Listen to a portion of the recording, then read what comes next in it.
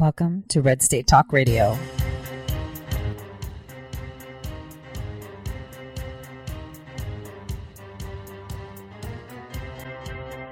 You're listening to Tori Says. For the next hour, I'll be your host, Tori.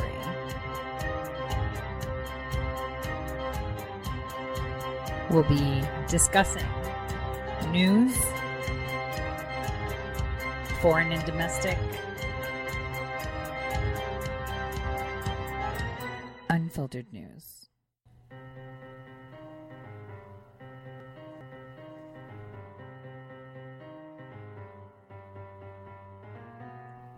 Real news. Welcome, everyone, to the Tori Says Show. I'm your host, Tori.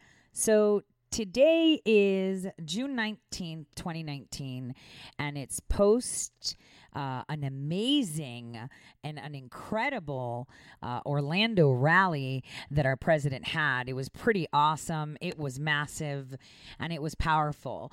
And it was a kickoff, not so much for the campaign, but for keeping the rest of the promises. And I'll elaborate on that because today there is a lot to talk about. We've got to cover, obviously what was said in the rally, but what did the rally actually tell us is key. Was it reinforcement? Was it encouragement? Or was it proving what has already happened? So that's something we should get into a little bit now at the beginning of the show. Then we're going to continue on talking about Iran, the EU, Turkey, and the turmoil in the Aegean area. We're talking, the Gulf, you would say, of the Med all the way up to the Aegean, what the Turkish government is doing. And this morning, I was watching television from Iran, and it was great because for the first time, I saw them come out and actually address. President Rouhani made a statement today in regards to what's going on with the situation with the United States. So did the National Security Advisor, or the head of the National Security Council, Soleimani did. It's really important that we pay attention to what they're saying and also further discuss Russia's role, if any. Mexico. And obviously we need to just kind of talk a little bit about Syria too. So in the first hour, we're going to cover rally. And then we're going to cover strategies, what we've seen come out in these past 2.5 years and how this is now playing out. This will explain the incredible panic in Washington, D.C., the incredible panic that we see throughout the European Union, the incredible panic that we see in those posing as people that trust in God and trust and have faith in their own country. And that could be the United States or any other country. It is very important that we understand the difference between, a crazy nationalist and a patriotic. I don't know how to interpret this word from Greek. But so it's kind of like nationalist, but not the crazy nationalist. How's that? So we have a lot to discuss. So in order to start it, I am going to play the intro discussion with a few pauses to make clarifications that Trump provided when he came to the stage after being introduced by Melania, who, by the way, stood out stunningly with yellow. And, yellow is a color that people usually relate to jealousy or whatever, but actually in a sea of red, which is a very stimulant color to have yellow, it's encouraging and it stimulates memory. So that was really cool that she wore yellow for me on the basis of, paying attention to the small details, because that's what it's important. That was actually an excellent choice. And the way she said how proud she was to be serving as First Lady was incredible. Let's take a listen to what the president had to say yesterday.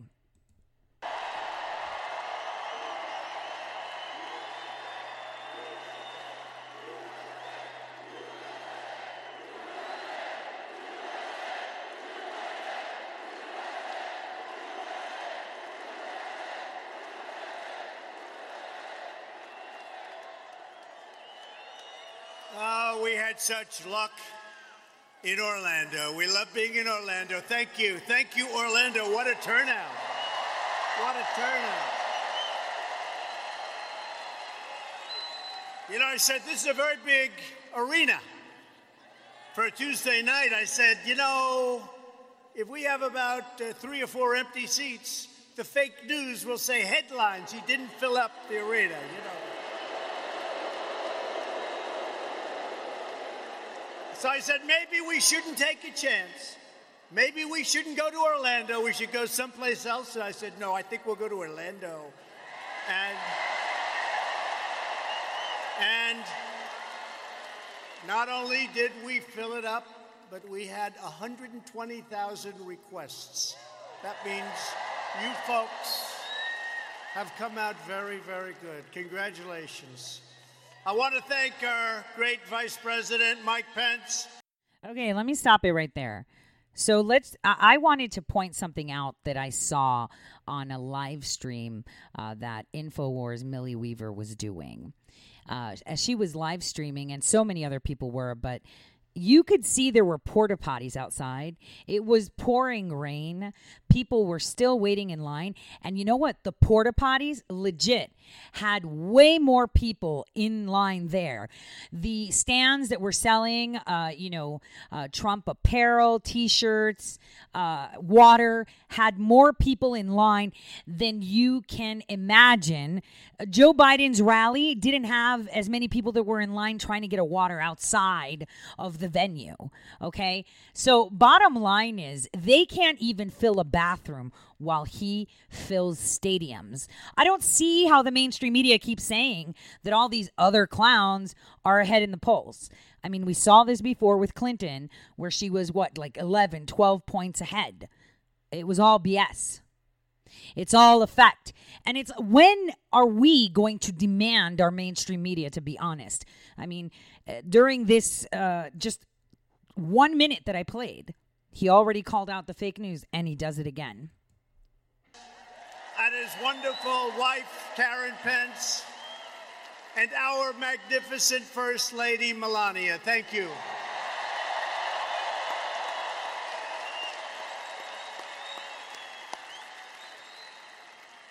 I'm thrilled to be back in my second home. That's what it is. It's my second home. In many cases, I think I could say it's my first home. You want to know the truth? It's the great state of Florida.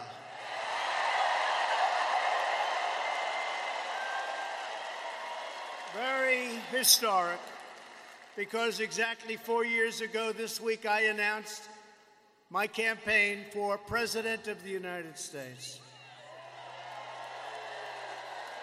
And it turned out to be more than just a political campaign. It turned out to be a great political movement because of you. A great movement. It's a movement made up of hardworking patriots who love their country, love their flag, love their children, and who believe that a nation must care for its own citizens first.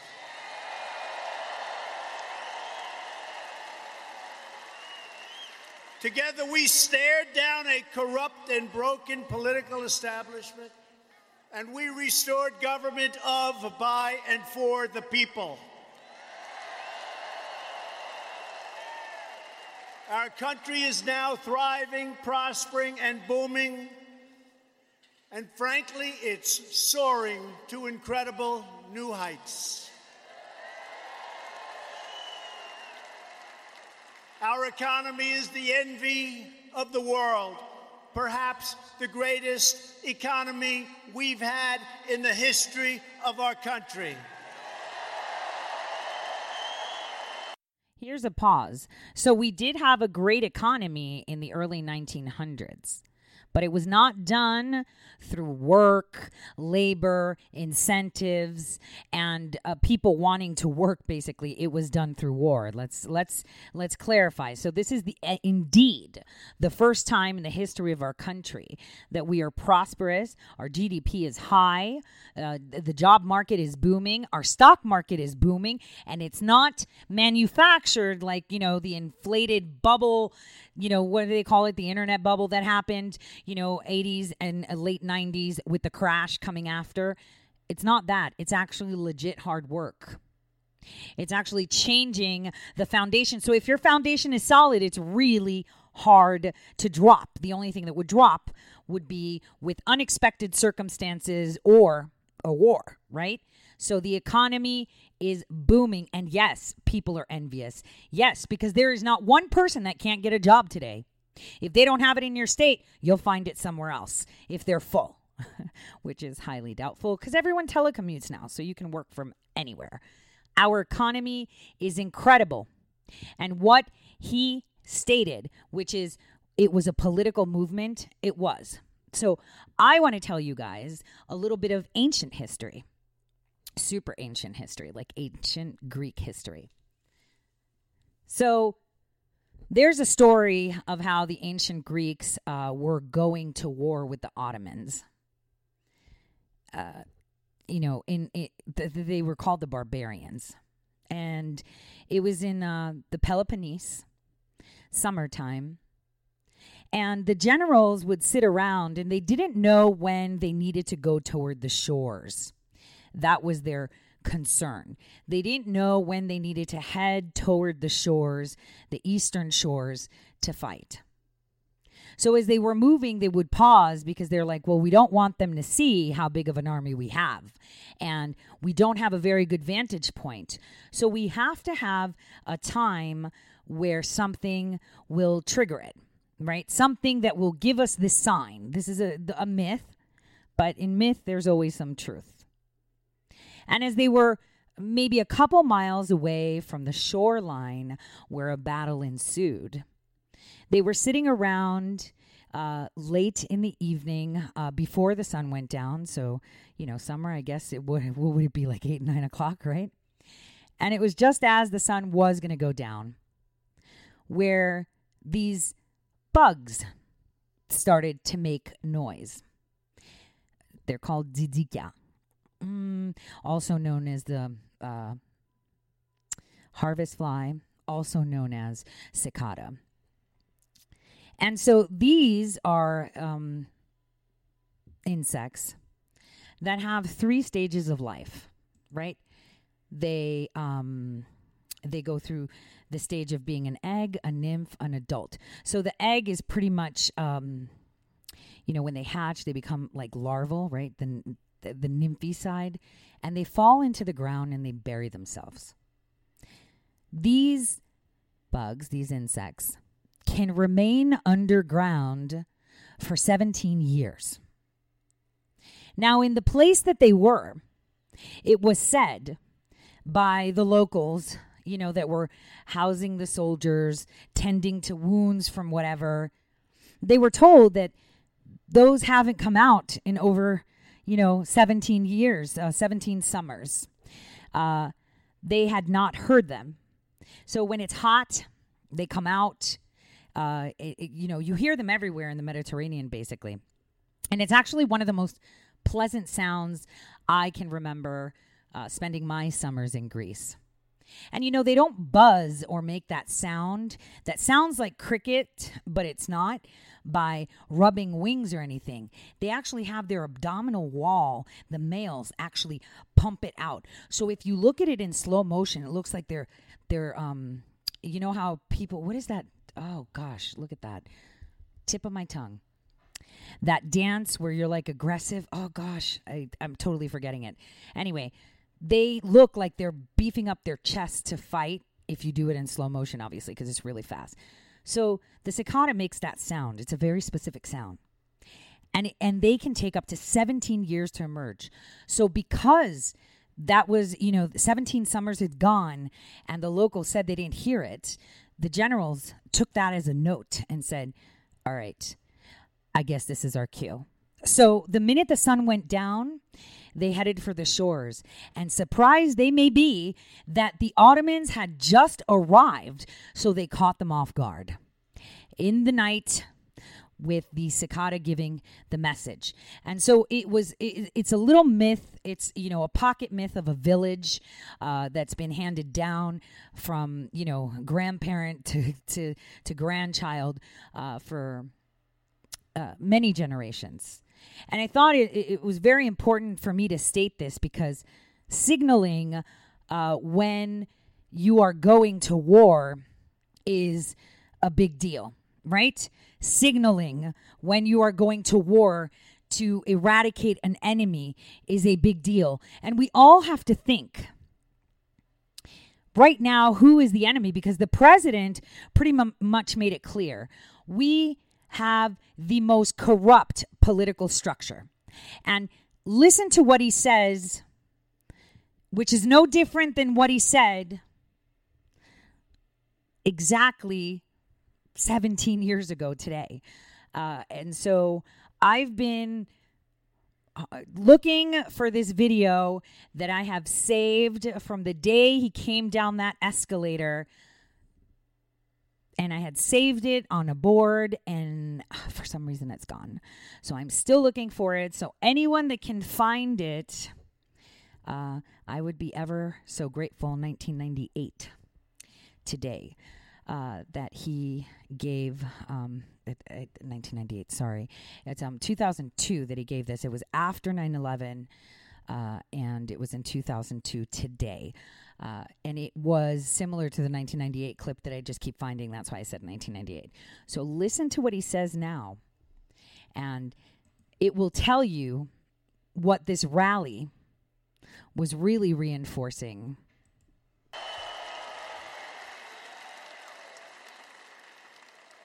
And as long as you keep this team in place, we have a tremendous way to go. Our future has never, ever looked brighter or sharper.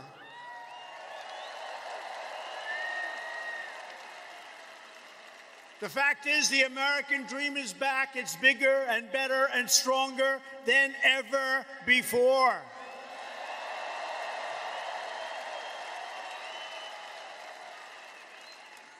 "2016 was not merely another four-year election. This was a defining moment in American history. Ask them right there." He's pointing to the fake news.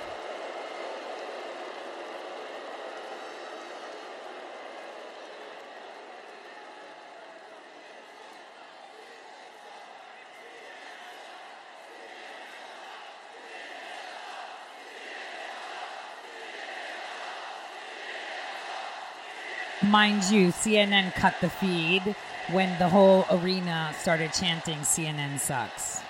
Just thought I'd mention that. By the way, that is a lot of fake news back there. That's a lot. That's a lot.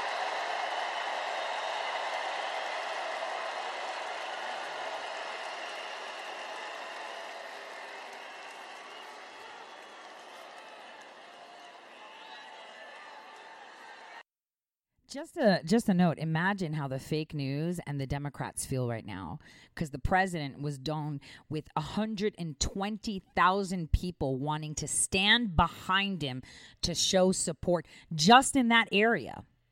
Imagine how they feel right now. You know what I say?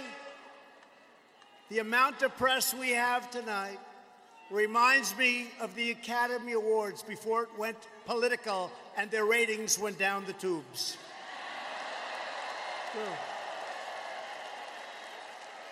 This was our chance to reclaim our government from a permanent political class that enriched itself at your expense. As I said on a wonderful, beautiful day at my inauguration, we did not merely transfer power from one party to another, but we transferred power back to you, the proud citizens of the United States of America. And that's what terrifies them.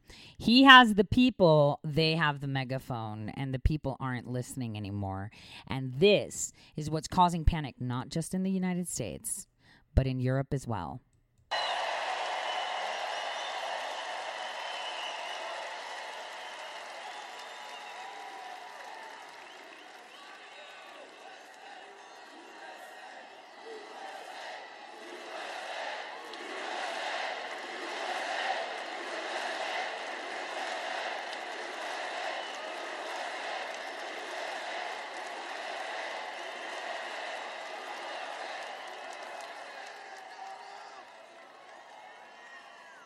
We stared down the unholy alliance of lobbyists and donors and special interests who made a living bleeding our country dry. That's what we've done. We broke down the doors of Washington back rooms where deals were cut to close our companies, give away your jobs, shut down our factories, and surrender your sovereignty and your very way of life. And we've ended it. Keyword, to surrender your sovereignty. I've been talking about this how long? How quickly do people forfeit their rights to privacy and freedom in the name of fear? That is how you're forfeiting your right to privacy. With the deals that they created with other nations to create this new order that has been discussed in public, but no one is actually paying attention, from Bush 41 all the way up to Obama and even Hillary Clinton on the campaign trail.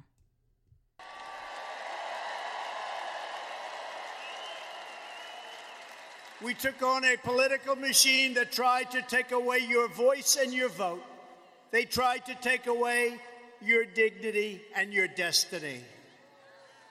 But we will never let them do that, will we? Many times I said we would drain the swamp, and that's exactly what we're doing right now. We're draining the swamp.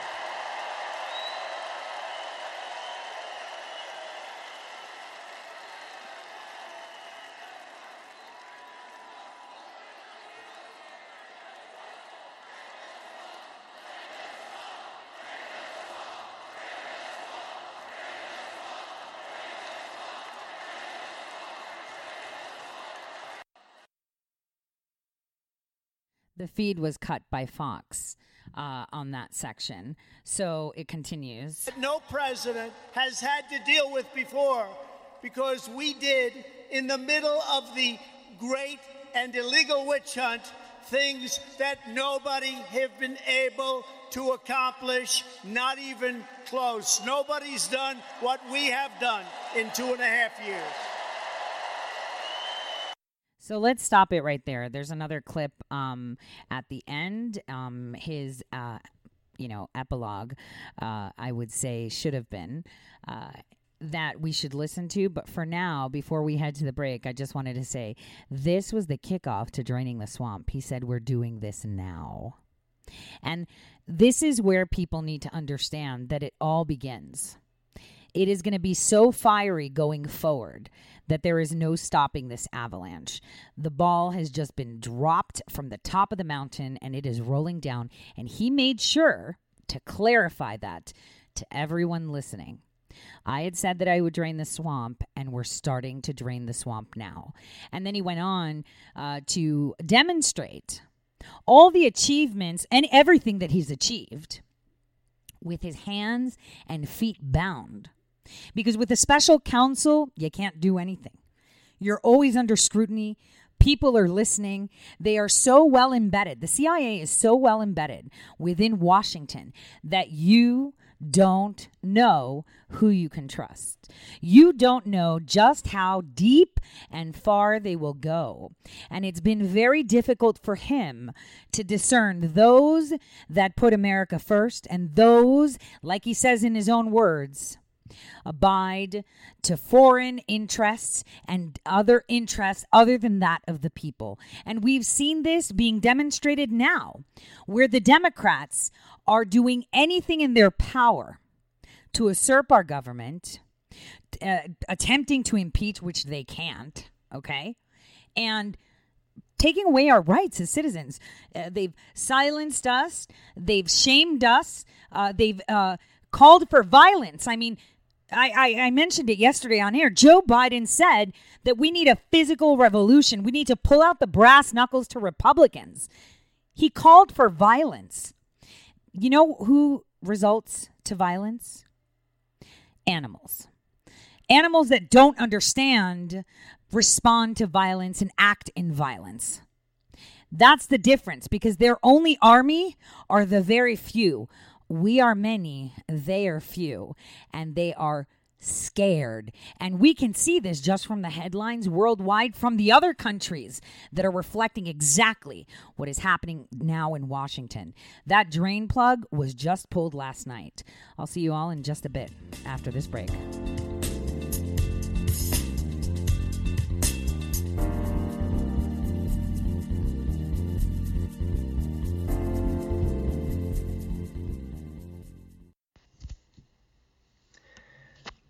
Hello, my fellow patriots. My name is Michael Flynn Jr., and I am the proud son of General Flynn. Your support of the last 2 years has been incredible and will never be forgotten. If you'd like to continue supporting General Flynn, you can donate to our Legal Defense Fund. Any donation is welcome. To donate, go to www.mikeflynndefensefund.org. Thank you, and God bless America. How did you become addicted? A friend? Were you at a party and someone said, "Hey, try this"? Then you got the cold sweats and started shaking. And the more you did it, the more it didn't work. So you switched to the needle. Now you're a train wreck. Drinking, drugging, broke. Your family hates you. And you hate you. Get out of your hell on earth now. Call the Detox and Treatment Helpline today for immediate help. In many cases, your insurance may cover the costs. We can't guarantee it, but we can guarantee we have what you need to change your life for the better. Pick up your cell phone and call right now. 855-700-2978. 855-700-2978. 855-700-2978. That's 855-700-2978. Guaranteed life insurance with no medical exam. Sounds great, right? Even better, your rates will never increase and benefits will never decrease.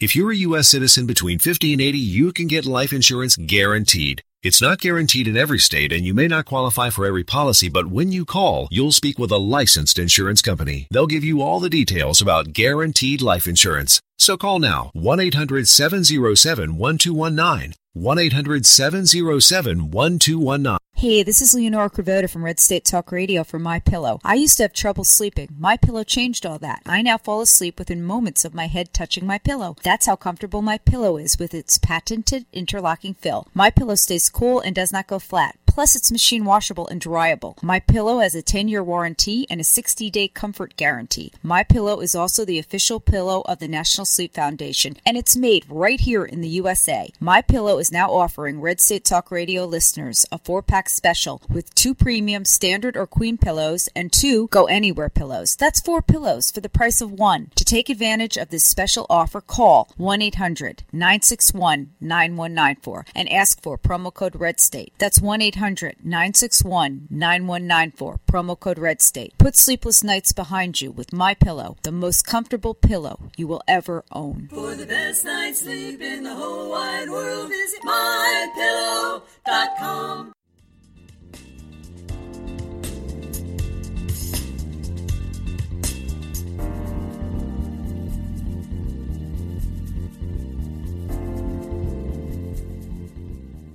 Welcome back, everyone, to the Tori Says Show. So I'm going to continue with a clip where President Trump discussed Hillary Clinton.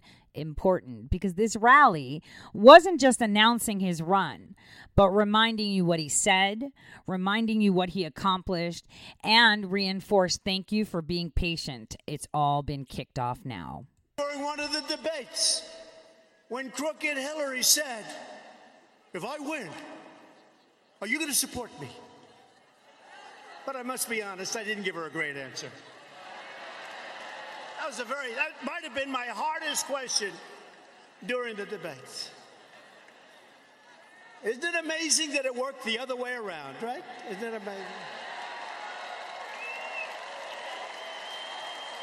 If you want to know how the system is rigged, just compare how they came after us for 3 years with everything they have versus the free pass they gave to Hillary and her aides after they set up an illegal server, destroyed evidence, deleted and acid-washed 33,000 emails, exposed classified information, and turned the State Department into a pay-for-play cash machine.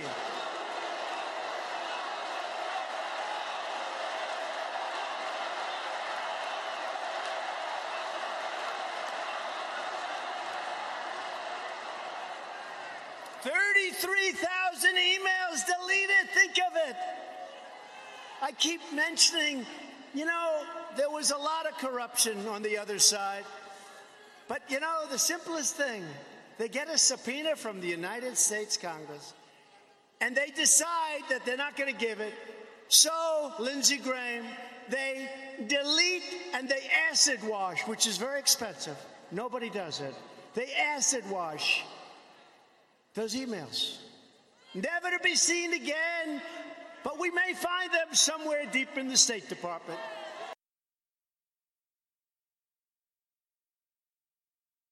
Well, where will we find them deep in the State Department? Could they be donning some back-end internet site, chat group, forum on the darknet?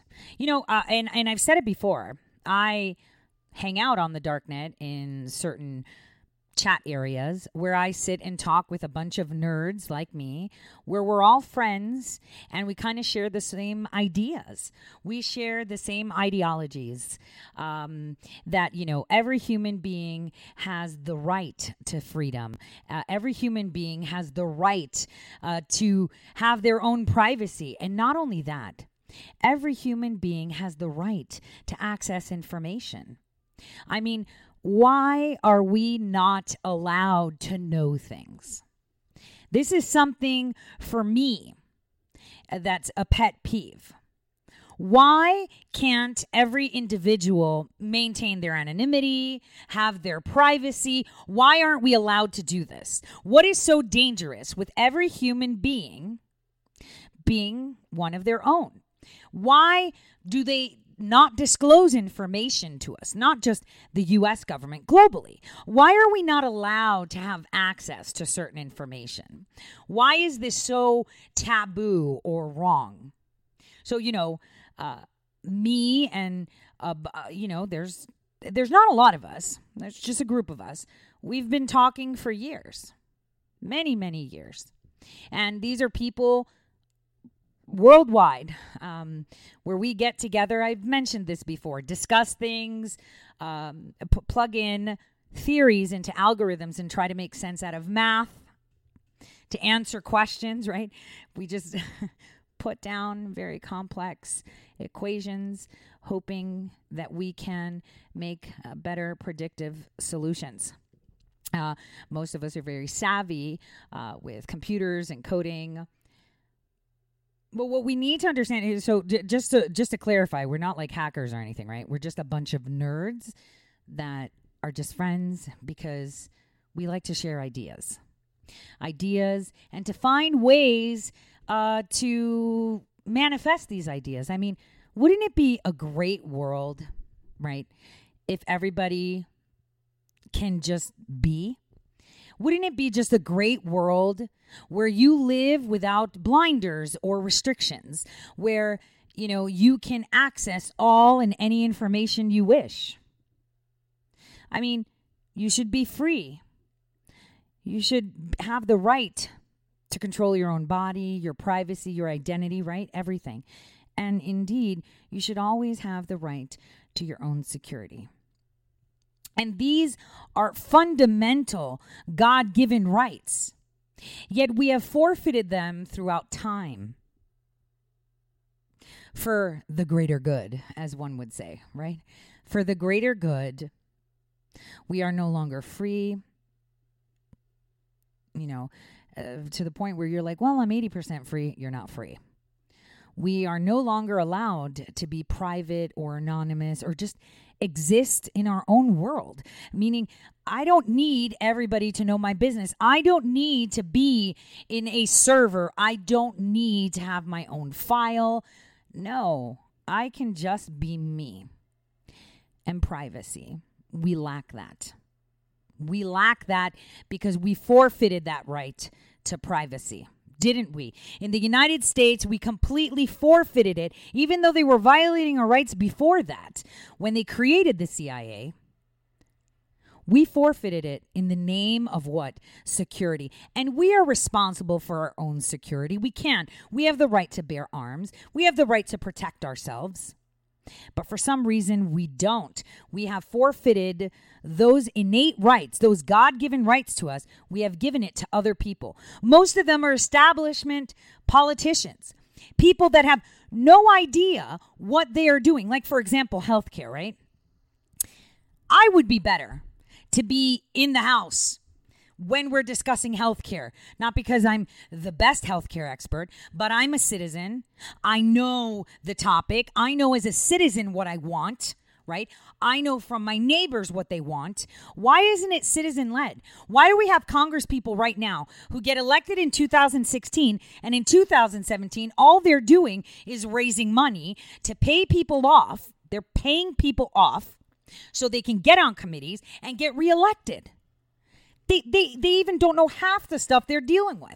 And you know what? Because they don't know, they just glance by it and not even read what they are signing on behalf of the people they represent. President Trump said he's giving the power back to the people. Well, why aren't we really using it to its full potential? We're still reelecting the same clowns. The same clowns that are in there and supposedly work for the first 10 months.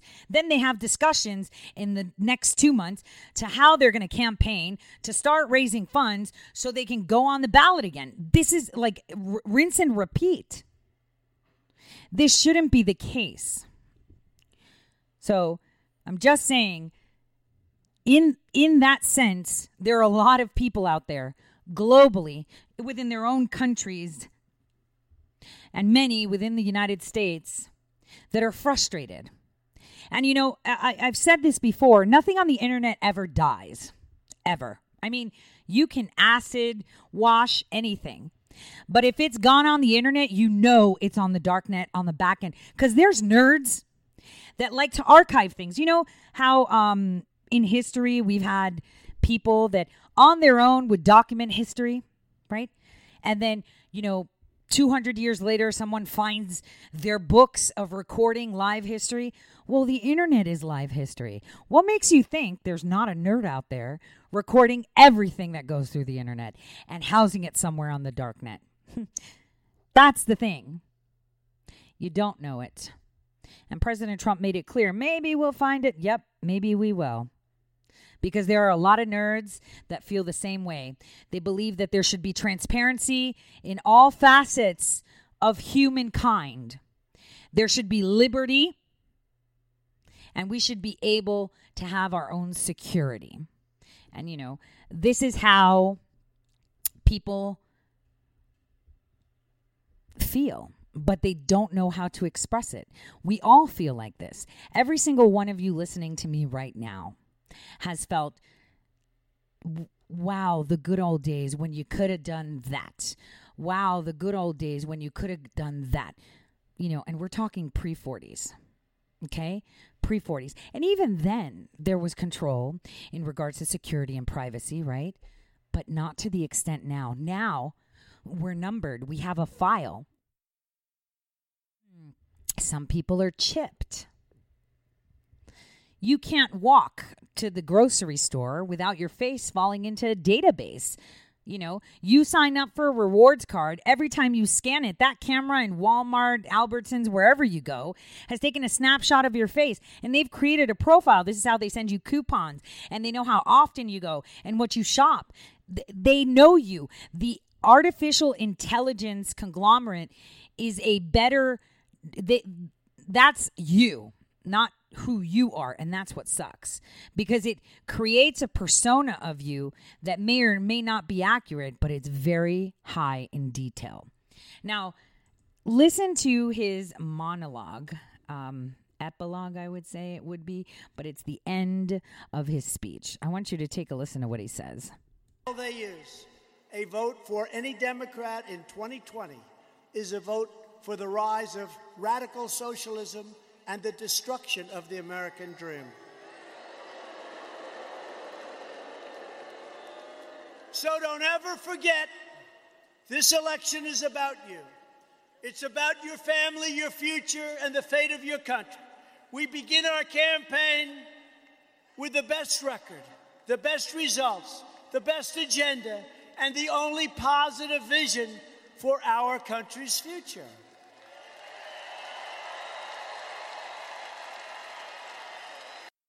Like he said, radical socialism. And, you know, during the break, I responded to a tweet that Donald Trump Jr. put out where, so for some reason, Nadler, Ocasio-Cortez, all these insane Democrats are constantly talking about Nazi and concentration camps and everything. And I'm thinking, how do they have the audacity to say things like that when every single action, every single statement, every single ideology, every single law they're putting forward, everything they're doing is textbook Hitler's socialism agenda. This is how he came to power, by pandering for social, what is it called? Social unity. Merkel used the term, and I was like, whoa, did she like read Mein Kampf? It's just social solidarity. There we go. This is what they're pushing for. And he's right. You want radical socialism? Go vote for a Democrat. But if you want to live in the home of the brave and the free, and we are going to struggle to get our freedom back, that's a fact. Some things cannot be undone, but there are people, lots of nerds out there, trying to mitigate and find out how. But then you vote for a Democrat if you want socialism. If you want to be free, you don't. Together, we will continue unleashing the power of American enterprise so every American can know the dignity of work and the pride of a paycheck. We will elect a Republican Congress to create a safe, modern, and lawful system of immigration. It will be a system of immigration that strengthens our country, upholds our values, and protects our way of life. We will enact trade deals that ensure more products are promptly stamped with the words, "Made in the USA."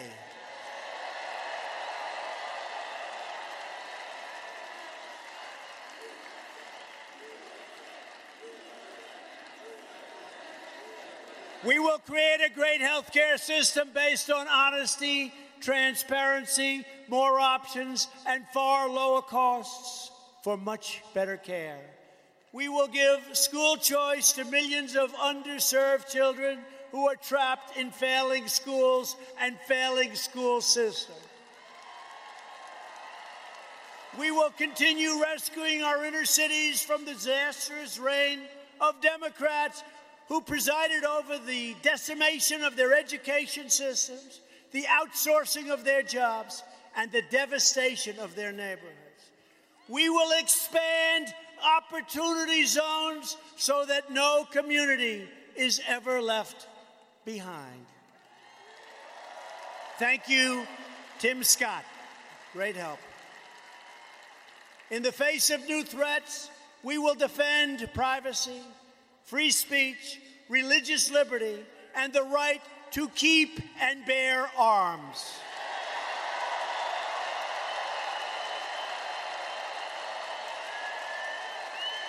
And that's key right now. We will protect our Second Amendment. We will push onward with new medical frontiers. We will come up with the cures to many, many problems, to many, many diseases, including cancer and others. And we're getting closer all the time. And just a note before he closes, with his right to try, this allows successful research to be conducted on human subjects voluntarily. Because like I've explained before, the FDA controls this so much that if you are, like me, what they call biohackers because you're outside of the system, you haven't sold your ideas, or if you've created a drug and you haven't gotten a pharmaceutical company to buy interest in it, you are not considered legitimate by the FDA. Yet your cure can be the cure for everything. I have a friend who created a drug called Canalife. The company's called Canalife, Kanna Life, right? And this drug is to help with synthetic cannabinoid combat hepatic encephalopathy, where people kind of like lose their mind from liver conditions, right? With the toxins. And it's actually very beneficial. And through trials, they've indicated it's very beneficial. But here's the thing. If a pharmaceutical company doesn't want to buy it, or if a pharmaceutical company demands that you forfeit full patent for them to buy it, here's the thing. They also have the right, once they buy it, to not give it out. And I've already explained this on previous shows with Martin Shkreli and the PR stunt he pulled with the AIDS medication. So he's already taken the step as president with this right to try to allow people to utilize novel methods of treatment when they have no more choices. I mean, they're at that stage, when they're at stage 4 cancer, or there's no going back, or the only alternative is hospice. Then you have the right to just go to anyone and get treatment without the FDA's approval, which is pretty cool. We will eradicate AIDS in America once and for all, and we're very close. We will lay the foundation for landing American astronauts on the surface of Mars. And above all, we will never stop fighting for the values that hold us together as one America. We believe in the American Constitution and the rule of law. We believe in the dignity of work and the sanctity of life. We believe that faith and family, not government and bureaucracy, are the true American way. We believe that children should be taught to love our country, honor our history, and always respect our great American flag.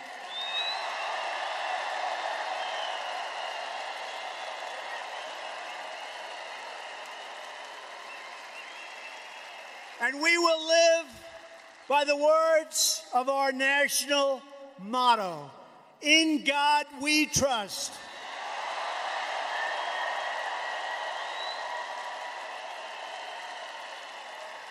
Powered by these values, we won a victory 2.5 years ago. We won a victory for every parent worried for their children and worried about their children. They were concerned that their children wouldn't have the same opportunity as they had. We're going to make that opportunity even better.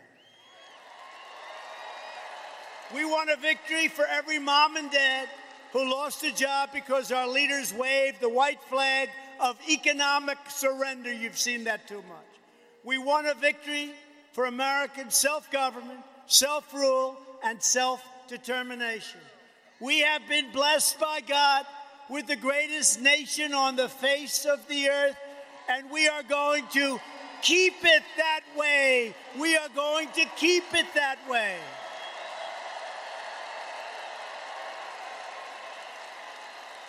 With your help, with your love and your devotion, and with your drive, we are going to keep on working. We are going to keep on fighting. And we are going to keep on winning, winning, winning.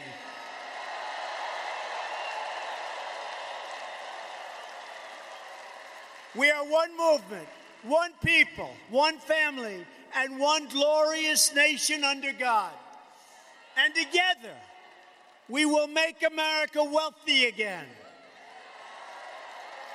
We will make America strong again. We will make America safe again. And we will make America great again. Thank you, Orlando. Thank you, Florida. All right.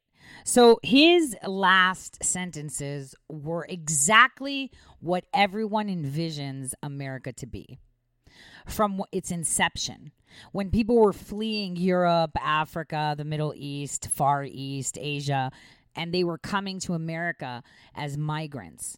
They had the vision that they can work hard and win in life, right? Create a family, create a legacy, create their own business. The roads were paved with gold. They are no longer like that. Even migrants that come today do not have the opportunities that should be there. Even Americans born today don't, because every child that is born with debt that averages about $70,000 to $80,000 worth of debt on their head. This is something key. And the reason we are in the position we are is due to the changes that we had in the first 4 decades of the 1900s. And that was sealed with the formation of the CIA. They destroyed family by creating Social Security and relieving the children of the obligation to look after their own parents. Then they went on to relieve husbands and wives from marriage, that they abandoning children, promoting abortion. Once you destroy the foundation of a family unit, you destroy faith, you destroy drive, and you create an atheist nation. And I say it again. What's better? Living a life not believing in God and dying to realize that there is one? Or living a life believing that there is a God and dying and seeing that there isn't one? Which one is worse for you? A faithless country has no direction, answers to no higher morals. And what he stated today is exactly what he's been striving to do. Provide the power back to the people. We see it across the nation, from cities, counties, and state level, where people are fighting back. People are removing these corrupt, non-transparent establishment persons that are running the system. They want liberty. They want the right to be able to define their own security, and they want privacy. No more forfeiting rights in the name of security. They don't want this. That, though, is a card that cannot be pulled back. It's kind of like, when you see something, you can't unsee it. The privacy issue, it's one of those things. So what we have to find is mitigation. But liberty and security are free game. And that is what he is targeting now, which is liberty and security. That is an innate right to every human being.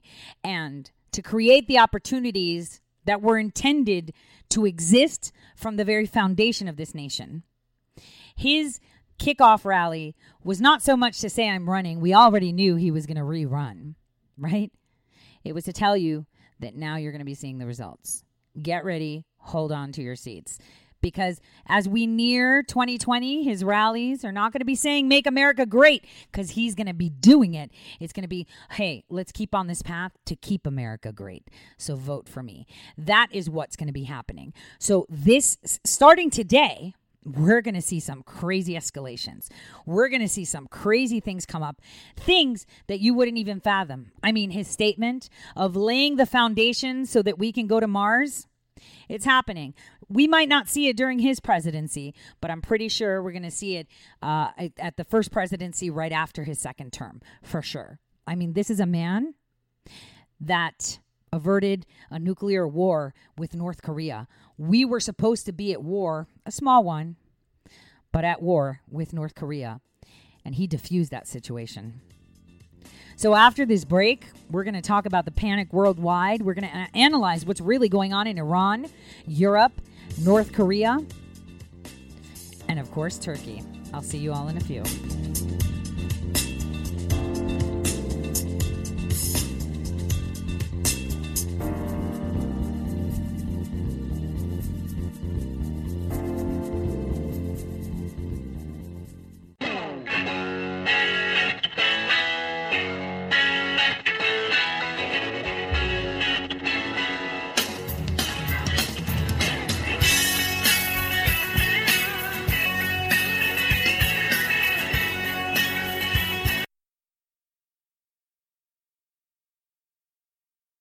I'll be your host, Tori.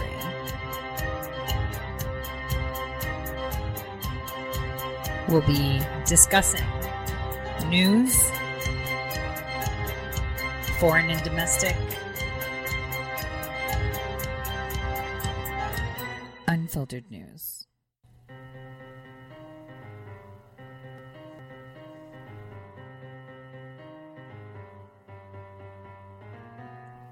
Real news.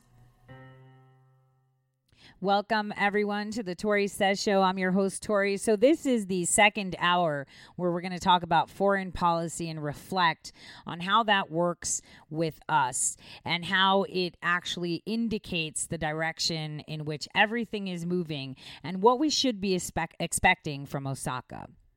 But before we begin, I just wanted to say, many of you out there using social media to communicate through Twitter, Facebook, Snapchat, Instagram, whatever it is, I urge all of you to kind of try to join groups where you can discuss with like-minded people, or at least, visit the John Birch Society site. It is pretty incredible. I love to look at things, and you guys know that I have my husband says, and I know it's a t-shirt and someone else probably coined it, but he'll tell people he doesn't need Google because he has me. I have a very good memory. And I wanted to play a clip from Robert Welch. This is from 1958, right after the creation of the CIA. And I believe it was Eisenhower who was prompted to mitigate the CIA with the creation of the NRO that kind of aligned with this. But I want you to listen to this 2-minute clip.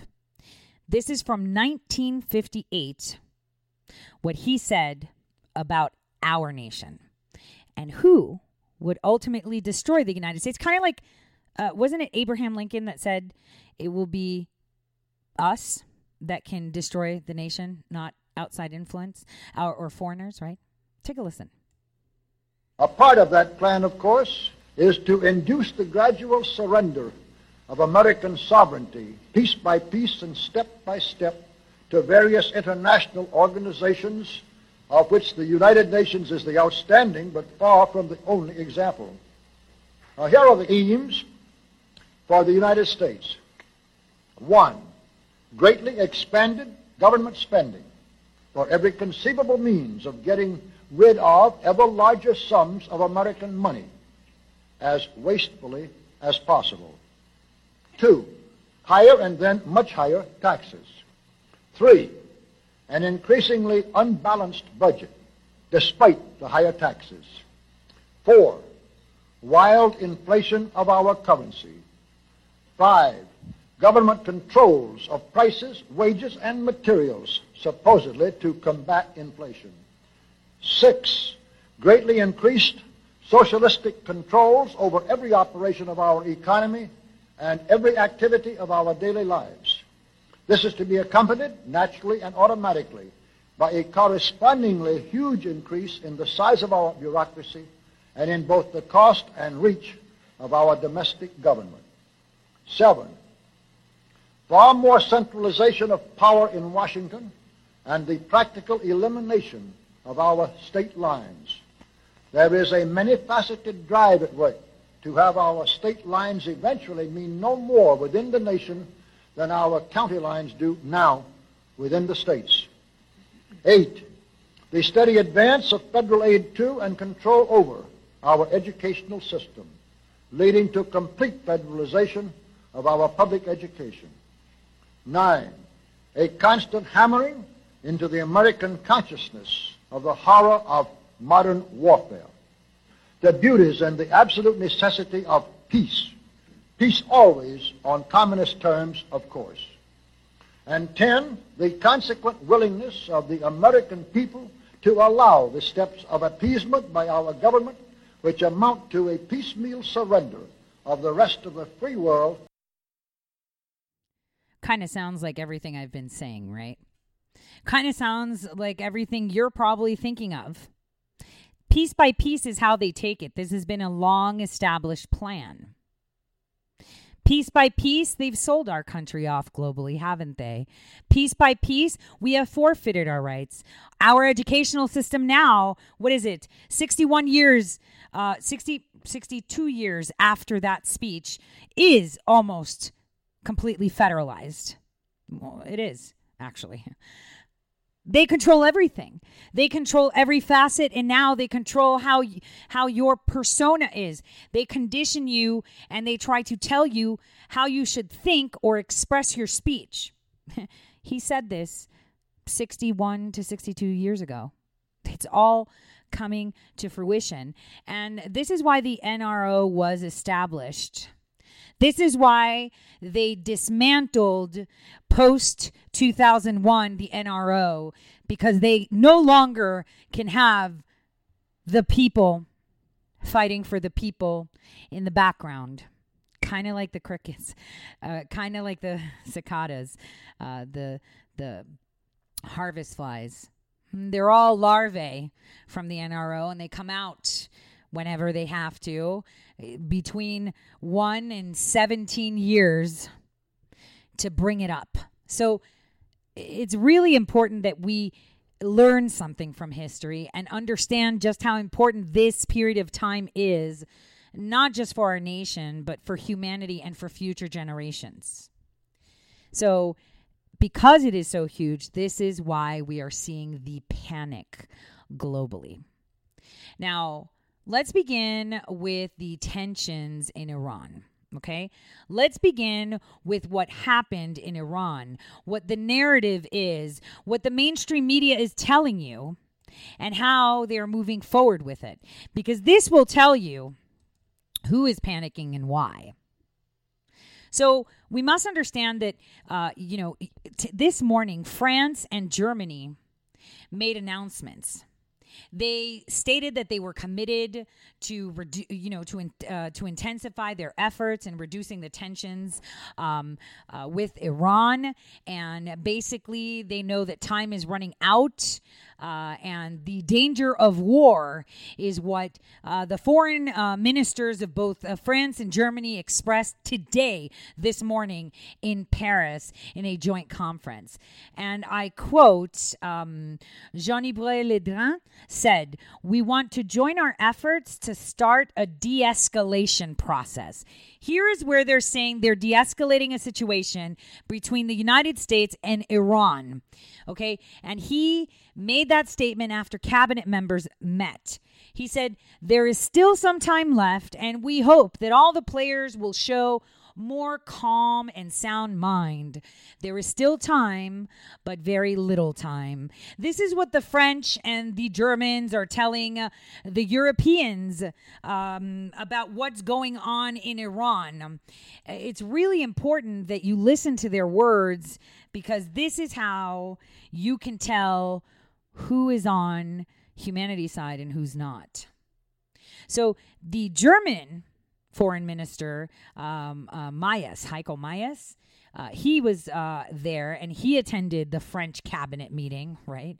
And he said, "The risk of a Gulf War has not been avoided. We need to do everything we can to get this done. That is why we're talking on all sides. I went to Iran, and we also talked to the Americans. There needs to be a de-escalation through dialogue. It's time for diplomacy first, and that's what we're committed to doing." So now the French and the Germans are meeting in France. So the Germans are meeting with the French cabinet. They're saying, "Oh, we already went to Iran, and we're talking with the Americans, and we want to de-escalate it." And here's the thing. The countries are pushing for an agreement between the major powers and Iran to continue after the unilateral withdrawal of the U.S. from the Iran deal. So basically, they want to, reinforce their support to the Iran nuclear deal. And then the re-sanctions of the U.S. in Tehran, right, in Iran, basically.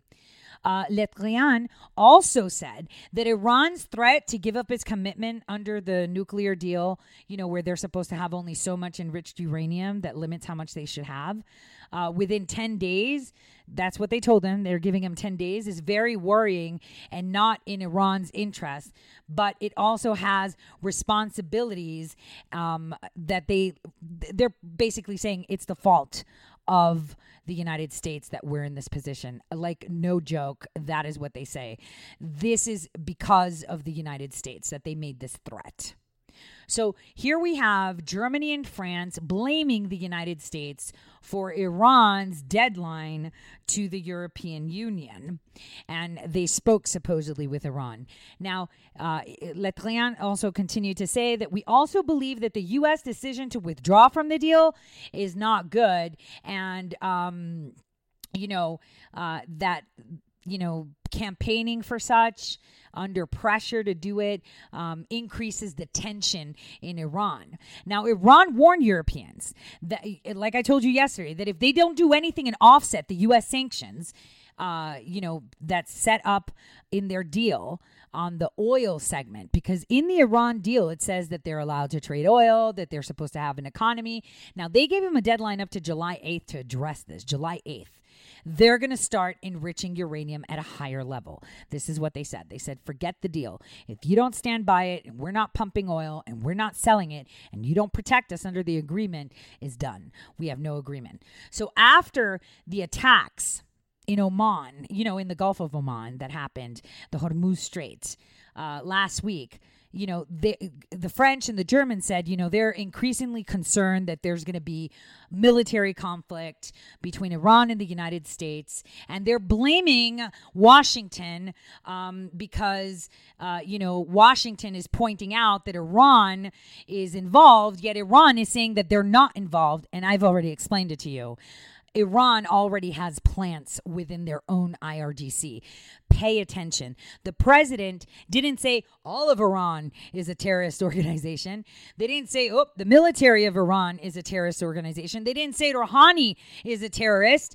They said only the IRGC. Remember, it's that line that separates the supreme leader and the rest of Iran. They are the membrane to the communication. They are the last fort. No one can go and talk to Rouhani if they don't go through the IRGC. Nobody can call Rouhani if they don't go through the IRGC or Khamenei. Okay, this is the way it is. So since we already know that it was the IRGC that did it, and Iran leadership is saying we didn't do it, then it's obviously someone within the IRGC. But how do they trust the IRGC? And how do they go against it? And how do they examine it? Same thing went for who? Kim Jong-un. Do you remember that? It was his generals and the people placed there to keep him in control. Remember that. So the Iranian president, Rouhani, came back with a question as to, why did the U.S. sanction and why did they, withdraw from Iran, from the Iran deal, saying that, it could have been easier just him withdraw and just leave it alone. But he didn't. So he said that Iran is not going to be waging any war lately. And the Navy also, the U.S. Navy at the same time, came out saying that there were magnetic mine fragments and they were removed by experts from the Japanese tanker and claimed to have, very, very identical resemblance to those that Iran has. But remember, it was the Japanese crew that said they saw drones. So it was a completely different story, right? So now, as we have France and Germany burying, the United States, blaming the United States, they're telling their people that we are telling you that there is probably going to be war. And the warning that Iran gave to Europe saying, if you don't hold your end of the bargain, there will be war, is a big deal. Now, how does that work out? I mean, why are the French and the German, in general, the European Union, making such, hard and concrete and black and white statements. I mean, did the U.S. say they want war? No. Are there ships being in the Mediterranean or coming into the Gulf, or the Fifth Fleet being activated mean that they want war? Not really. But we have to understand that Iran making the statement that they're going to withdraw from the nuclear agreement that it signed with Western nation is the very least they could do, as a retaliation, I would guess, where the U.S. has withdrawn from the agreement and then re-sanctioned Iran. So they have the agreement that ties their hand, and then the U.S. went on to them and said, oh, I know your hands are tied, but here's more ties. We're putting sanctions.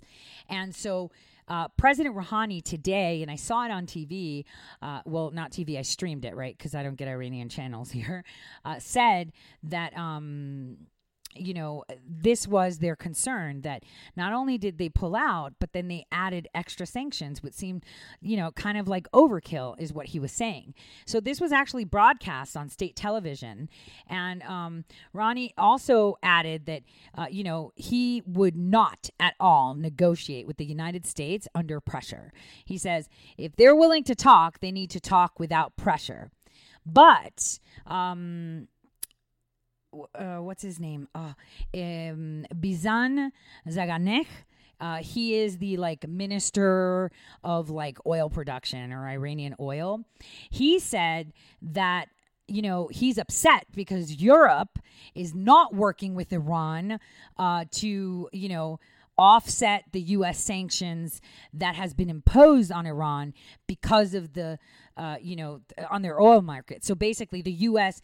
added sanctions to Iran, and according to the agreement, the European Union was supposed to already, as of, May 2nd, remember, had to, come up with a solution to offset the problem in regards to, their economy, because right where they were buying, China was buying, Japan was buying, Greece was buying, Italy, Taiwan, right? All these countries were buying. The EU hasn't held up their end of the agreement to support oil production and their economy in oil. And remember, there's two deadlines. There's June 28th and then there's July 8th that I told you about yesterday. Now, July 8th is the one that they set on May 8th, which is we give you 2 months to fix it. You either show us that you're going to help us economically with our oil issues, that we can't export and no one's buying, and help us offset it, or we're going to have issues. So it's all about money. So just so you understand, there are two deadlines that were set. So he continued to say, well, according to the Fars agency, right, he said that Europeans are not cooperating in regards to the oil market. And he was very upset about it. And then the spokesperson for the Atomic Energy Agency, the AEA of Iran, said that they're going to start enriching uranium at a higher level next month and would not give the European forces any more time to save the Iran nuclear deal after July 8th. So they've given them that 2-month, warning in May, when they were like, you're either going to come up and help us or it's done. Now, another important note to make is that Behruz Kamalvandi, he said that Iran intends to bring its threat about enriching more uranium to a higher level if Europe doesn't do something. So now we're having the people. So I want you to close your eyes and picture the supreme leader, the president of Iran, sitting, in a room, and then you have a wall. That wall is the IRGC, and then you have all these ministers that are talking. So imagine the president is telling the IRGC, tell them that, we'd like to talk with the United States and we need to talk with Europe. Then the IRGC says, tell them if they don't do it, there's going to be trouble. Doesn't mean that they're telling them. That's what I'm trying to explain. There is that wall of the IRGC. So even, Rouhani and Khamenei don't know if the message is really being conveyed. I'm trying to stress this so people understand the situation that Iran is in too. But, them speaking to the people directly over, television airwaves and radio airwaves, there is no IRGC. So, this guy continued to say that the 2-month term that they gave to everyone else that is part of the Iran nuclear deal is not going to be extended at all. And they're going to start enriching the uranium. Now, at the same time, right, the Supreme National Security Council guy, Ali Samkhani, he said that the U.S. and Iran are not going to war at all. He said it. He's like, no, we are not going to war with the United States. And then, obviously people are like, well, there were attacks on 2 tankers.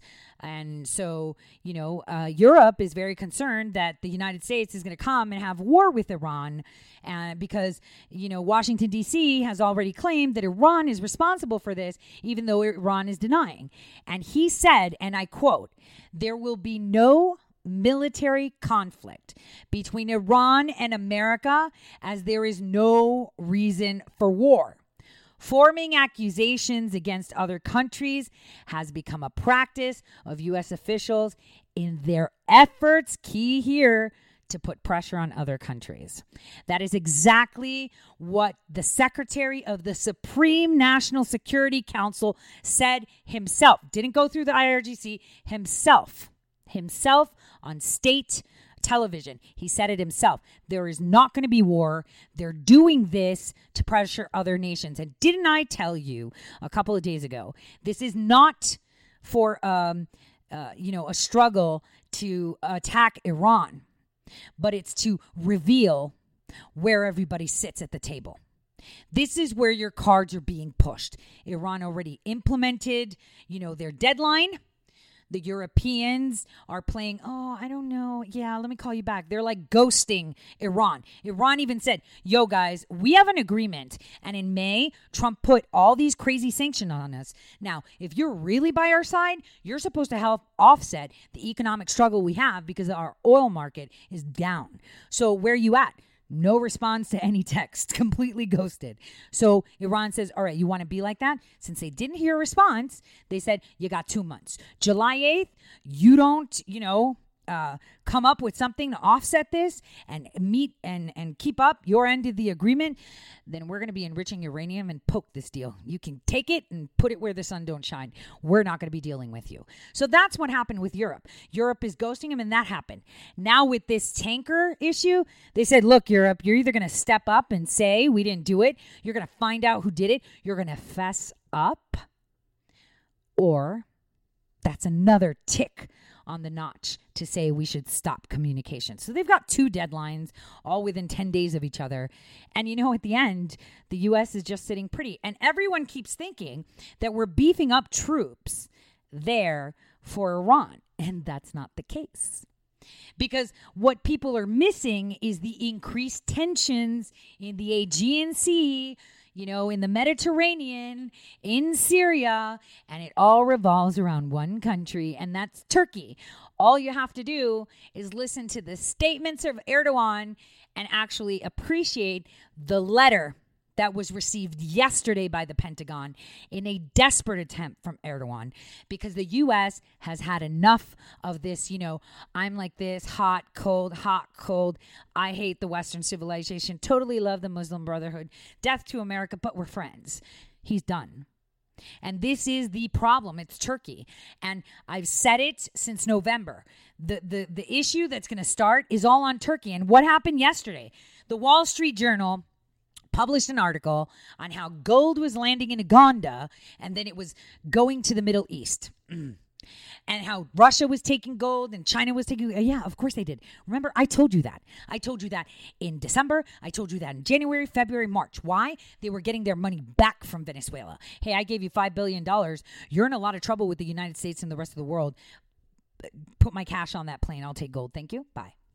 Now, who else is taking money out? Well, we don't know. It's coming in through NGOs, though. Landing in Uganda, you just have to wonder, what American politicians / actors / former people have NGOs in Uganda? Now that's number one. Number two, why is Turkey the one selling the gold? Because they trace the gold to Turkey and Turkey selling it. Oh my gosh, Turkey, a NATO ally, selling stuff on the black market. Could you believe that? Yes, I can, because they're not good people. And President Trump knows it. I know it. You know it. The world knows it. And it's time for them to pay the piper.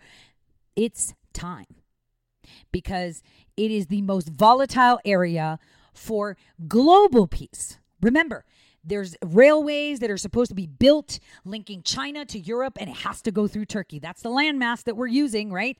They are killing it. There's supposed to be connections from London all the way down to Africa by train, from London all the way to China, from China all the way to Africa. This is the future of creating transportation systems, and they all have to go through Turkey.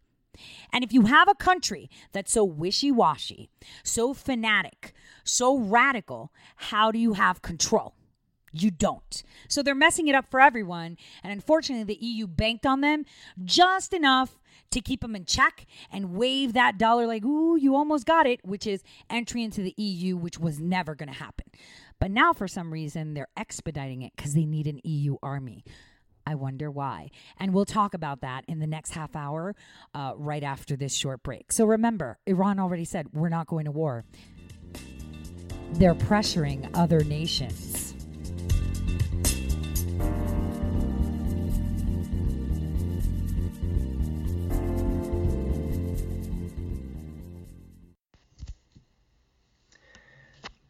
Hello, my fellow patriots. My name is Michael Flynn Jr., and I am the proud son of General Flynn. Your support of the last 2 years has been incredible and will never be forgotten. If you'd like to continue supporting General Flynn, you can donate to our Legal Defense Fund. Any donation is welcome. To donate, go to www.mikeflynndefensefund.org. Thank you, and God bless America. How did you become addicted? A friend? Were you at a party and someone said, hey, try this? Then you got the cold sweats and started shaking. And the more you did it, the more it didn't work. So you switched to the needle. Now you're a train wreck. Drinking, drugging, broke. Your family hates you. And you hate you. Get out of your hell on earth now. Call the Detox and Treatment Helpline today for immediate help. In many cases, your insurance may cover the costs. We can't guarantee it, but we can guarantee we have what you need to change your life for the better. Pick up your cell phone and call right now. 855-700-2978.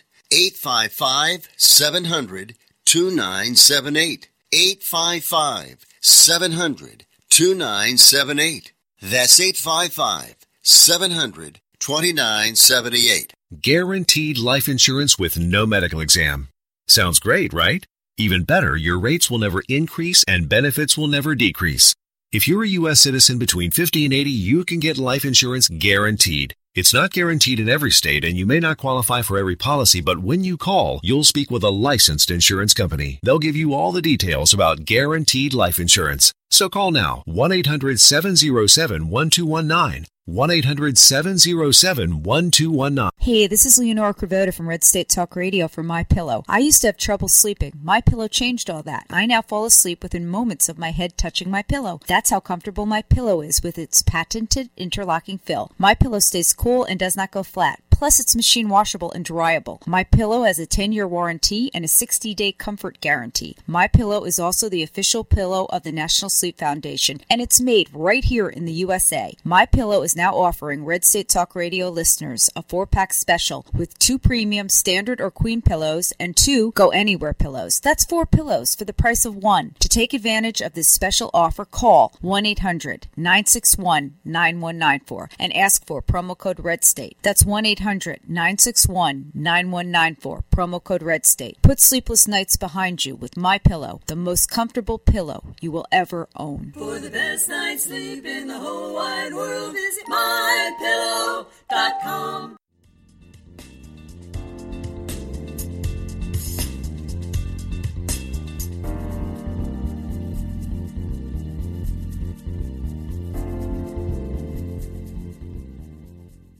Welcome back, everyone, to the Tori Says Show. I will be continuing on the turmoil between Europe, Iran, and then Iran pretty much saying, yo, this isn't about us. It's about someone else. We have our own problems. Thank you very much. And what is going on with Turkey, first of all. And then we're going to talk about another slight attack today announced by Europe against the United States. So Juncker actually made a statement saying that, you know, it's unfair that President Trump is attacking the central banks or the main banks of Europe. And we've seen a lot of that happen through the Justice Department, holding them accountable for money laundering with money laundering activities that they've conducted with Iran. And they've been paying upwards of millions and millions and millions of dollars in fines. So we'll talk about that as well. Now, I wanted to say something. So a letter was received yesterday at the Pentagon. And it hasn't actually been reported, which is really weird. So Turkey's defense minister, Akbar, said in the letter to Patrick Shanahan, who obviously has left the Pentagon, that, there doesn't seem to be any break in the deadlock that, President Trump and President Erdogan are at. And, as, the days are approaching to Turkey actually receiving the delivery of the S-400 missile systems from Russia and their own pilots that were training here in the United States being grounded, it's being realized that Erdogan is not budging. He is literally not budging and and kind of pretty much we've realized that after he visited Tajikistan, Vladimir Putin was actually more negative toward him too. I mean, there's a phrase that, I don't lick where I spit, or I don't... what is it? I don't poop in the bed I sleep in, right? And that's basically what the sense is in regards to receiving these S-400 systems. The embarrassment that Turkey is now experiencing is pretty much evident, but they're actually responsible because they created this F-35 deal. These discussions were done under Obama, who had no problem. But now it's President Trump that they're dealing with. And, basically Erdogan is feeling that, they've just been handed a noose and they're hanging themselves and nobody wants to help them. Us... Like, we have not actually given them any opportunity to kind of salvage whatever may be of a relationship between the U.S. and Turkey. And it's pretty incredible what we see. Because in the past, the United States has backed down a lot. Even, Cyprus... 1974. See, what a lot of people don't know is that there was an alliance in the Middle East that had, Turkey, Pakistan, Iran, Iraq, and the UK. They were part of it. But what happened was this was established in the 50s. And right after Peter Strzok's daddy entered Iran and the Khamenei were replaced, and in 1974, obviously, Turkey occupied Cyprus. They literally took over. There was war and they took over half the island, with military force. This alliance didn't stand well and didn't sit well. That alliance was done and spearheaded by the United Kingdom in lieu of the projects that I've been talking about, which are pipelines, which are railways, and connecting the three continents, Asia, Europe, and Africa via the Middle East. So it's pretty incredible, how this would where we're at right now. That was destroyed, and then came in all these regimes throughout our government that have appeased Turkey on their wishy-washy and very aggressive stance. And now we have a president in the White House that is reluctant to back down. And so now Turkey is waiting for us to retreat. For us to retreat and say, okay, you can have the S-400s and you can still have the F-35s that you were promised years ago. And that would be one of the biggest egg faces we would ever endure. And you know what our president doesn't like? Egg on his face. That is the one thing President Trump does not do, is egg on his face. So it's not going to happen. And this is why the pilots were grounded. And I already, in a previous show this week, advised you that there's two ways. One, we wear egg on our face. Or two, we stand by it and that's it. So with current circumstances, the way it is, and because Congress is not getting involved in this, it's actually tying President Trump's hand. The White House, the State Department, the Pentagon are giving an answer, are giving the same response when they're asked about the S-400 and F-35s coexisting in the same country. And the answer from the White House, the Pentagon, and the State Department is no. Turkey can't have both. They can't have S-400s and the F-35. So in Washington, okay, in all this scenario of Turkey, right? Because Turkey's in a lot of trouble. Now they've got caught trying to sell off on the black market gold. There's chatter that they're moving, your enriched uranium through Iran, through different factions. What they're doing in Idlib in Syria is huge. The way they extended their air quote green zone and how they are aggressively pushing against Greece to take control of 6 miles out into the water. Their aggressive stance toward Russia, even though they're partners. And, Russia can actually save them. Let's be honest. Putin can actually come in and save Turkey, but he doesn't want to. It's not in his interest. He's not interested in that.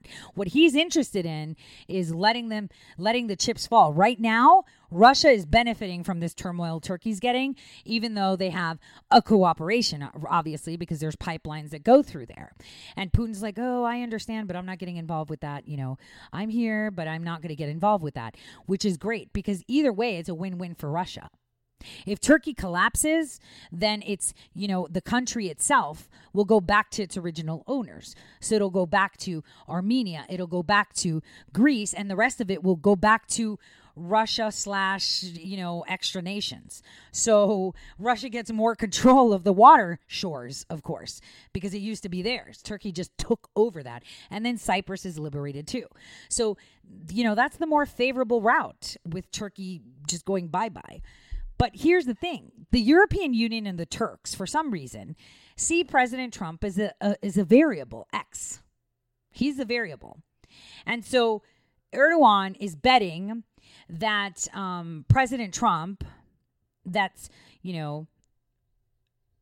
not very good at hiding, what he feels, is that, he is going to back down and that he's going to win. And so, when Erdogan was returning from Tajikistan, he reportedly said that Trump is, a low-class individual. And he has people around him that are influencing him to be against Turkey. This is the words of President Erdogan about President Trump. Like, oh no. This is what's going to say, there's no way President Trump will now back down and have egg on his face for the sake of anything. And the thing is, things are completely different. I mean, Turkey for some reason is thinking that John Bolton and Mike Pompeo and the generals are all responsible. Let's keep this clear. John Bolton is all about working with Turkey. Mike Pompeo, not so much. Mike Pompeo's like, yo, you can't have both. Shanahan was playing front hole a little bit, and they were trying to put it on, but with the stress that he was getting from the Senate and the fact that he didn't want to be the first person being put up for, Secretary of Defense and then being shot down by a Republican Senate, he withdrew. So now we have the Secretary of the U.S. Army who has been put forward. So we're going to see a replacement for the Secretary of the U.S. Army too, which is going to be cool.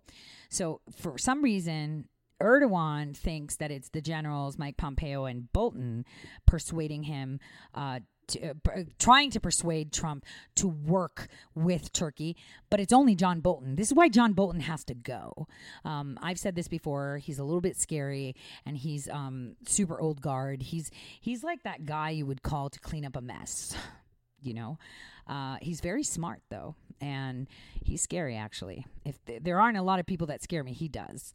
So the thing is, we all know that President Trump, as he's viewed by the global order, is that he's unpredictable. But, this is where, we need to be a little bit cautious. Because last time they're using the fact, so this is how Turkey is mocking the president, saying, he said that he was going to remove his troops from Syria, but then he had to stay and he increased the troops.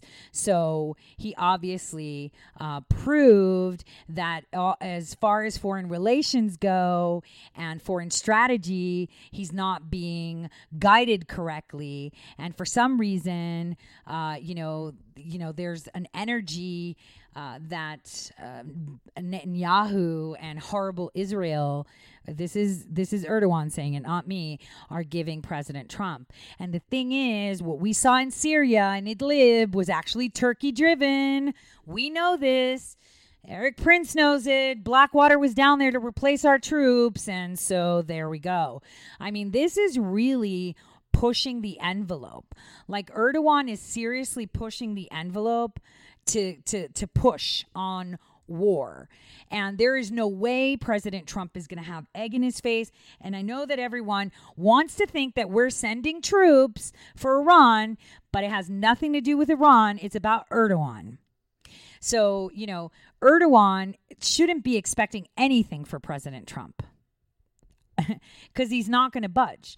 His last proposal to have both systems, on Turkish soil and on separate, or what he said was, let's put the S-400 in the occupied area of Cyprus, and then we'll have the F-35s on, Turkish, in mainland Turkey.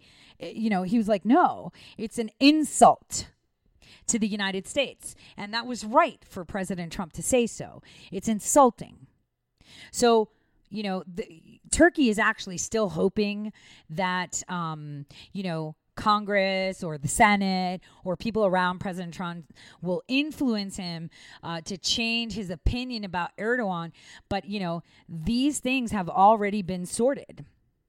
This is the $1 million answer. Will they find a amicable solution? I'm saying they won't. Because in the last few days, Turkey has been threatening Cyprus more, engaging in more hostile, behavior there, which is causing more Turkish-American relations to be under strain. Turkey has also exhibited direct threats and aggressive behavior to Greece. The Turkish response is just weird. They're trying to be bullies in the Aegean Sea. They're trying to be bullies in Syria. And, they're not abiding by the sanctions the U.S. set on the oil in regards to buying oil from Iran. And yet they're demanding that they should have both weapon systems when it's been made clear by President Trump. No, you're not going to have that. You can't be a bully everywhere and expect us to stand up and say, oh, what would you like? Yeah, let's do it. We have to be very realistic. What's going on in the Mediterranean is horrific. And, it's not even being reported how aggressive they are, how they're flying into international airspace, how they're going in there with their Navy. I mean, it's really, really important. But there are American diplomats, seriously, who think that Turkey is the bee's knees. But the majority of them right now believe, and I'm one of them too. I mean, I'm not an official, but Turkey is useless to us. You know, they're causing more trouble than anything. I mean, where were all these stolen artifacts, you know, that they caught? What was it? I'm trying to remember. It was like a Hobby Lobby. Where did they catch them smuggling them in from Syria and Iraq? Where were they being sold? Turkey. Where do all the organ trafficking dead victims turn up? Turkey. Where is stolen gold being, pounced on the black market? Turkey. Where is enriched uranium being alleged to be trafficked through? Turkey. Hasn't Turkey expanded their green zone border, and for some reason there's still unrest in Idlib? It's because of Turkey. Doesn't Turkey have a huge terrorist presence? Aren't they funding their own FLN, which is a terrorist organization? Yes, they are. And are they a staunch, ally to Iran? Yes, they are. And they go by what the Muslim Brotherhood says. They are about the fact that the destruction of the West would be most favorable. They're the ones saying that our president is low class and has bad judgment. Why? Because they're angry. I mean, if you want to get something done, you don't insult people. You're not aggressive, but they can, because 8 years now, Obama has let them do it. Obama has let them do it because Turkey is the gateway to where? Iran, Syria. They house all the pipelines. It's like everyone's licking their boots. Why? Think about it just on a common scale. You know, Turkey is a person, and Turkey's like, yeah, I want to have both the bad people stuff and your stuff. And it doesn't matter if they get to share some of the technology. It'll be just for the benefit of all of us, though. And you're saying, no, I don't want them to have their hands on our F-35 technology and other stuff. I don't want them to have access on that stuff. So you can't buy that. If you're going to play with NATO and play with all our allies, you need to play fair, and you can't have it. No, I'm going to have it. But in the meantime, I'm going to insult you because I want it. I am going to be aggressive in a place that I've already taken over. They're like, They've invaded Cyprus, right? They've taken half the island. And now they're getting more aggressive to invade the rest. And they're invading, Greek waters, Greek airspace, right? They're literally invading it. They're also, pushing the envelope when they're going into the South Med, across from Cyprus is where you have Jordan, Israel, and Syria. And they're going aggressively in there. I mean, what they're doing in Syria is insane. The fact that they're not, recognizing U.S. sanctions on Iran is insane. The fact that they're smuggling things from the Middle East and selling them in a black market in their country is insane. The fact that they're killing Kurds is insane. So this is a big deal. Like, why would you comply with a bully? What was the term that Obama said? We do not negotiate with terrorists. They're terrorists. They're terrorizing a region because they have the keys to the kingdom, because they have the central network of these pipelines. And we're going to what? Work with them? No, we're not. And this is why I said the Abraham that went there, the troops that we are sending. I've already told you guys how we've sent multiple, shipments of weapons to the Eastern Mediterranean, from Greece to Romania to Bulgaria. I mean, no one's paying attention. They're beefing up for something, and it's not Iran. And Iran made that clear today. The Supreme National Security Council Director for the Supreme Leader of, the Khamenei said, it's not about us. It's about putting pressure on other nations. And I said that 3 days ago. I was like, listen, what we're seeing in Iran is not about that. It's to pull the pants down to the clowns and to see where they actually sit. Where are you going to sit? And you know what their response was like? We need an EU army. We're just going to ghost Iran until it's closer to the deadline. Well, what if we make the United States look like the bully and then call them out for being bad people because they're attacking Iran, which they're not gonna. This is the climate. And on top of that, not only is Europe calling us out and telling the people of Europe that we're going to war, we have, the president of the European Council, Jean-Claude Juncker, saying that, they have the right to be independent, and the United States holding them accountable for money laundering is not allowed, and they could do whatever they want with their currency, and how dare President Trump talk about it and examine what they're doing, yet they're allowed to do the same to to us. No, it doesn't go one way. So it's really a big deal because he literally said it's so unfair to attack the central banks when it comes to their independence, he said. And he said that at the annual European Central Bank Forum.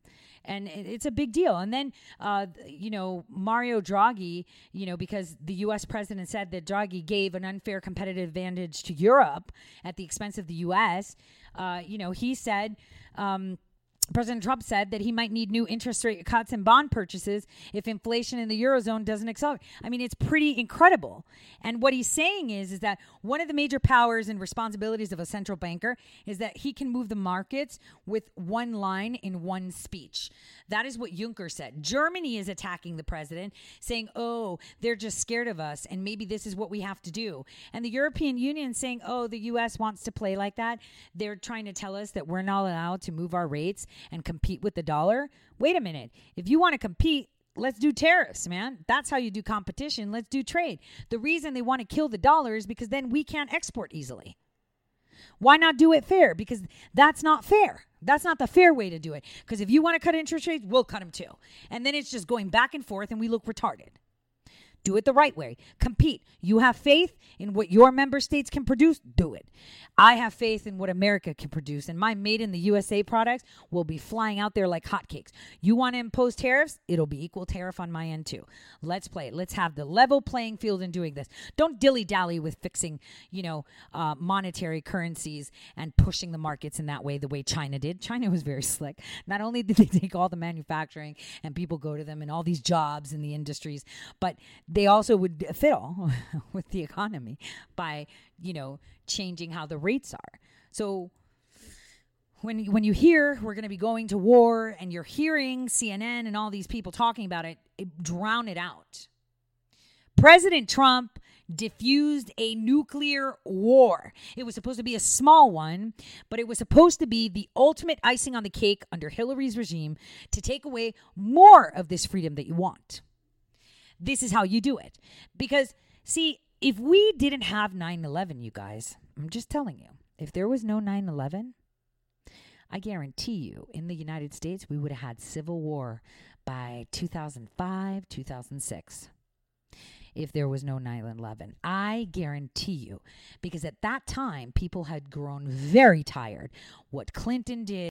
So, guys, I just wanted to say that right after the phrase, what Clinton did, something super odd happened. So I didn't have a power outage and my computer shut down. So I thought that I'll be uploading the rest of that final thought. As we heard, say in a clip that I played earlier in the show, it's always going to be from within, because the only way to govern in a way of a dictatorship, in a socialistic manner, is to have the people voluntarily forfeit their rights. And if we look back on the time of the late 90s and early thousands, and we're talking,